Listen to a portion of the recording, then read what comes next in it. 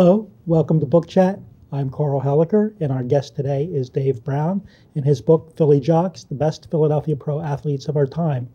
Dave Brown co-authored two previous books, the baseball trivia book with Mitch Williams and Jim McMahon's In Your Face book of pro football trivia, which Dave discussed here on Book Chat, I think back in 2004. Dave lives in Downingtown with his wife and two sons. He's a practicing attorney. Dave, welcome to Book Chat. Thanks, Karl. Good to be back. Great, and it's always good to have our head sports honcho and numbers cruncher back to tell us what's going on in the world of sports, at least from a historical perspective. Dave, what moved you to write this book, and what did you decide to include in it? Well, I grew up in the Philadelphia area. I always have been an avid Philadelphia sports fan, the Phillies, the Eagles, the Sixers, and Flyers, and I know how much Philadelphia fans like to debate sports and who's a better athlete. So what I thought I'd do is a book about the best 100 athletes in the four major sports. And to compile that list, I would poll 100 people and ask them to give me their list of best athletes, and then do a feature on the top 100 and spruce up each feature with quotes from my survey participants. And I thought that would be a book that would be conducive to debate among Philadelphia fans, because people just disagree and about who's the best and who's the worst, and so that's what I did. Yeah. And plus, it's not that heavy, so it's easy for people to throw it at each other too. Absolutely. Yeah. Dave, you talked about people who did polls. Who were the people you polled, and tell us about the pretty strict guidelines that they had to follow. I had 15 people from the Philadelphia sports business were good enough to participate. Ray Didinger, Merrill Reese, Chris Wheeler, Jody McDonald, Michael Barkan, several others, Andy Musser, the former Phillies broadcaster, participated. And then 85 fans, just people I know, friends and colleagues and friends of friends, all of them who enthusiastically completed lists and gave me very good quotes about the players. And as far as the guidelines, what I wanted to do is, the Phillies have been playing since the 1800s, and the Eagles since the 30s, and I didn't want to go back that far. I thought that would be too daunting for the voters to have to consider that many players. So what I did is I drew the line 50 years back. I did the poll in 2005, and so players who have played for a Philadelphia sports team since 1955. The Warriors were the first NBA team in Philadelphia. So old Warriors players, and then the players from the current four teams. And I only wanted the voters to consider their accomplishments for the pro sports teams. If they played high school ball here, if they played college ball here, not to consider that. If they played for teams in other cities, such as Pete Rose, a lot of years with Cincinnati, don't consider that. Just consider what they did in Philadelphia. People had the opportunity to watch them as fans, and also I want a minimum of 3 years. So in other words, players like T.O., who was great for a year and a half, not to consider him. So those are the guidelines I used. And now the criteria the voters had to consider, they were pretty well defined too. Yeah, I listed several of them, and the voters could give these criteria as much or as little weight as they wanted. Things like their overall performance as an athlete, whether they played on championship teams, whether they made the Hall of Fame, whether their number was retired, their longevity, how much of a clutch player they were. Fan appeal, I think, was also something that they can consider. How likable were they? How much did they hustle? So those were the 8 or 9 factors that each voter used in ranking the athletes. And then how did you actually go compile this list? You took everybody's, and did they have to weight them in some way? Yeah, what they did is they ranked. I gave them really a ballot of about 180 players. I went back and determined who I thought were the best players for the Warriors, Phillies, Eagles, Sixers, and Flyers. And then each voter, reviewed the ballot. They could, it wasn't limited to the ballot. They could consider players outside of the ballot. They listed the top 50, number 1 down to 50, and then I gave 50 points for each first place vote, 49 points for each second place vote, and then just the 100 people that voted, I tallied the votes, added them up, and then just ranked them 1 right down to 100. Right. Were you happy with the way it turned out? I mean, did you happen to, were there a lot of differences between what you would have chosen, what they chose? I think the voters on the whole did a very good job with it. I mean, there were some people I thought were ranked maybe a little bit too high.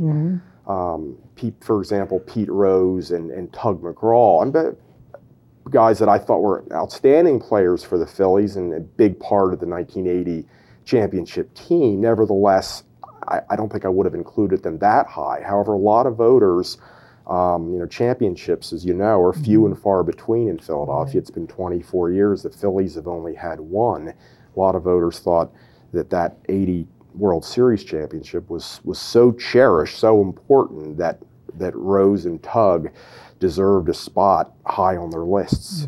Even though, I mean, on the whole, they were not outstanding players for the Phillies. Right. Then what did you do? What did you do? What type of information is included on each athlete? Where did you get your information, and how much did you include? Well, I did. I did a lot of research on, each of the athletes, and just kind of gave highlights of, just big moments in their career, but the gist of the summary I did on each athlete, which would run a page or so, was, and I thought was kind of the meat of the book, was the quotes from the participants, because it was interesting to see, some people thought, for example, that Pete Rose was just the missing piece, that he was the reason that they won the World Series, and otherwise other people just scoffed at that notion and thought it was ridiculous. I included, because people like stats, they're each player's year-by-year stats, both his years in Philadelphia and outside of Philadelphia, career totals, major awards won, MVPs, Rookies of the Year. So a person reading the book could really get the full picture on each player. And it's pretty much the same type of information for each player. Indeed, absolutely. Excellent. Dave, why don't we spend a good bit of time talking about the top 10? And, we can see, first of all, you said you were kind of happy with how they turned out, but I'm sure we'll hear from some of our audience if they're not happy how things turned out. So why don't you spend some time telling about who made the top 10? Okay, I think the top 10, I think the voters did a really good job. I didn't agree 100%, but the way it came out was Wilt Chamberlain, the outstanding player for the Warriors and Sixers, was number 1 far and away. In fact, all 15 of the people, the experts in the sports business, voted him first as just somebody who totally dominated the sport of basketball and was just a larger-than-life figure and heads and shoulders above the crowd. So he was really the runaway winner. Mike Schmidt was number 2. People just looked at his very long and consistent career with the Phillies, and many people consider him the best third baseman of all time, and many gold gloves for his impeccable defense, and he won 3 MVPs. He was a big part of the 1980 World Series team. Close behind Mike was Dr. J, for his magnificent 11-year career with the Sixers. He too was viewed as just a tremendous year in and year out player, very charismatic, Hall of Famer, perennial All-Star. Also he was a big part of that 1983 championship team. Close behind Dr. J in 4th place, another Hall of Famer, the great Steve Carlton, who Mike Schmidt's teammate for a long time. People view him as one of the great pitchers of all time. He won 4 Cy Young Awards, won more than 300 games. That's quite an exclusive club. And he was just the ace of that 1980 team that won the World Series. And then the next 2 numbers 5 and 6 were I think the two key players on that great Flyers team who won 2 consecutive Stanley Cups in the 70s, Bobby Clarke and Bernie Perron. Bobby finished slightly higher than Bernie. Bobby played his entire career with Philadelphia, was considered the leader of that team and the ultimate leader, as some people described him. And the city at that time was really starved for a championship, or as they are now. And the Flyers were an expansion team in '67, and just in a matter of 7 years, they were transformed from a mediocre expansion team to a powerhouse, and Clark and Bernie, with his just impeccable goaltending, was responsible for that. And number 7, the first football player in the top 10 was Hall of Famer Chuck Bednarik. Played for the Eagles from the late 40s to '62, played both offense, and he was primarily a linebacker, but also played center. And, he was just viewed as just a tough blood and guts player. One of the keys to that 1960 team. Yep. It's been almost 50 years since the Eagles won a championship, and Bednarik was the leader of that team, and got a lot of votes. And rounding out the top 10, number 8, another football player, the great Reggie White, is an outstanding defensive player and leader of those Eagles defenses under Buddy Ryan and Rich Kotite from the mid-'80s to the mid-'90s. Hall of Famer, tremendous player. And Richie Ashburn, I talked about likability and fan appeal being a factor to consider, and I think Ashburn really scored a lot in that category. I mean, I think he was a very good player. He made the Hall of Fame, although he waited 30 years. I don't think I would have quite had him in the top 10 based on his strictly his performance. But he did have a very good career, very good defensive player, good hitter. So I'm glad he was there, because he was so likable. We all had the pleasure of listening to him as a broadcaster for many years. And Allen Iverson, a little surprised that he finished that high. I thought that maybe Robin Roberts or Charles Barkley, who finished right outside of the top 10, would have been ahead of Allen. But a lot of people, a few of the experts who cover sports every day, just really were wowed by Allen's ability as a Sixer. That just one of the best players in the game, an MVP, one that won scoring titles, and really was the leader of that team that made it to the NBA Finals in 2001 and lost to the Lakers. So I think quite an impressive top 10. It's a great list. Interesting. Iverson too was the only, I guess, for lack of a better word, new school player that you would find. And True. Maybe that was part of the controversy.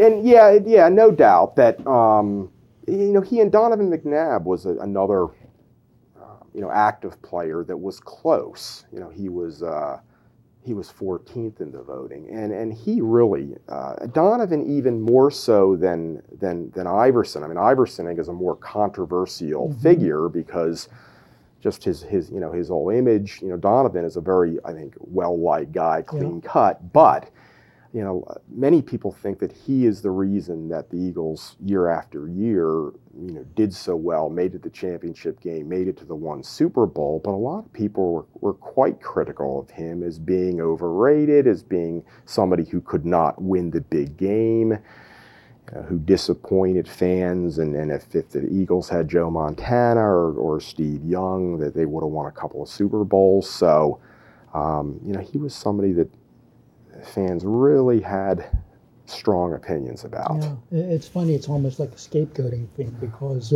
how can you say one player's responsible for not winning that championship?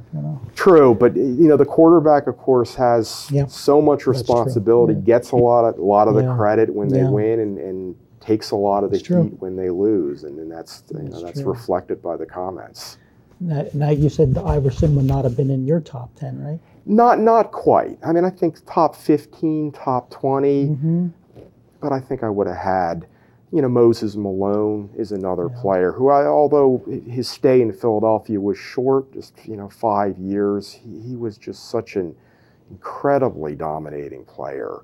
on that '83 team. Yeah. And I believe he might have been the first basketball player to go from high school into the pros. Yes, he was, and that was quite a rarity. That he was such a monstrous talent in high school that he just bypassed college. And although Darryl Dawkins is another player in that category who finished 70th down on the list, but he too was one who skipped college and went right to the pros. Yeah. Dave, in addition to the great narratives you put together, you included some narratives of some of the fans, which were very entertaining, some of their special events. Was that your idea to include that? Or I have to give my brother the credit, and he was one of the 100 people participated, and he suggested that as a have sidebars throughout the book where the participants in the survey summarized a memorable Philadelphia sporting event which they attended, and several people came up with very good ones, such as Ray Didinger as a teenager went to the 1960 championship game between the Eagles and the Packers, which the Eagles won, and a real memorable finish and a goal line stand, and just a terrific description of that game by Ray. Terry Bickhart, longtime sports editor at the Reading Eagle, was lucky enough also as a teenager to go to a game in 1962 when Wilt Chamberlain scored 78 points in a triple overtime game against the Lakers, which was quite a thrill for him, and he really summed that game up well. And a few of our fans, Dave Bristow did a great job describing Steve Carlton's 3,000th strikeout, which was quite a milestone, and where Carlton was 3 strikeouts short going into the game, and in typical fashion struck out the first 3 players in the top of the first to get to 3,000. And that was quite a thrill for Dave to go to that game. And I guess another one that was very good was Jim Kent, whose 2 sons also participated. He went to, I think one of the most memorable games in Philadelphia sports history, the Eagles-Cowboys NFC Championship game in January 1981.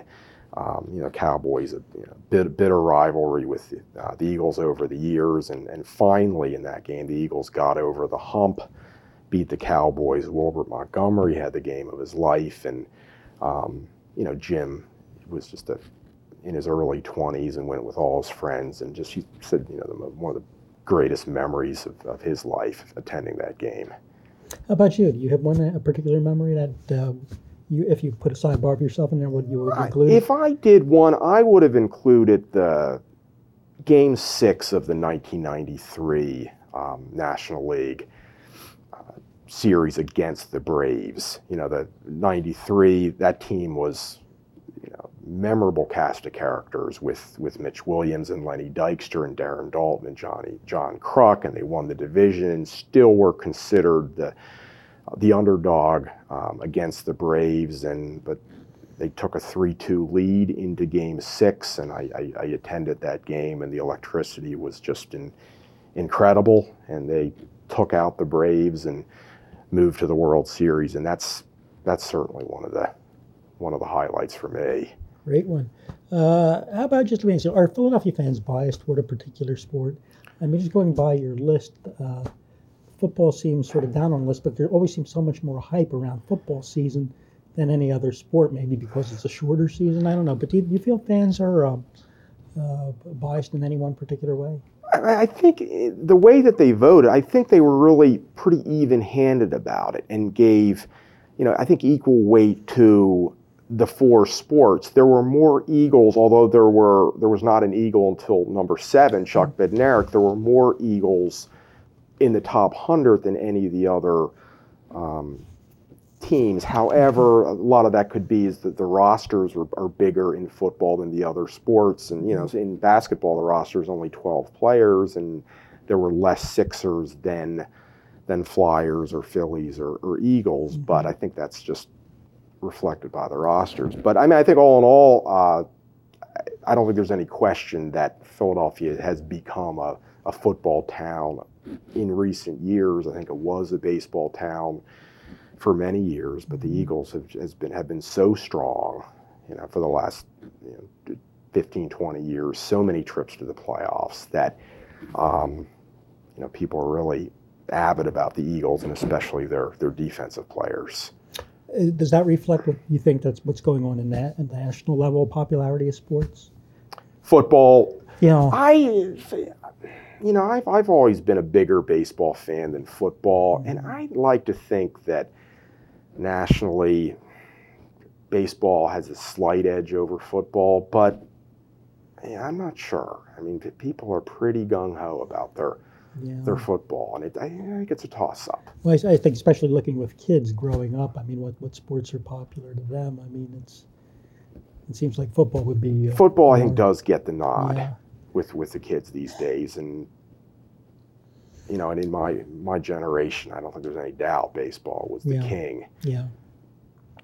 You mentioned the sports rivalries like the Eagles, Cowboys.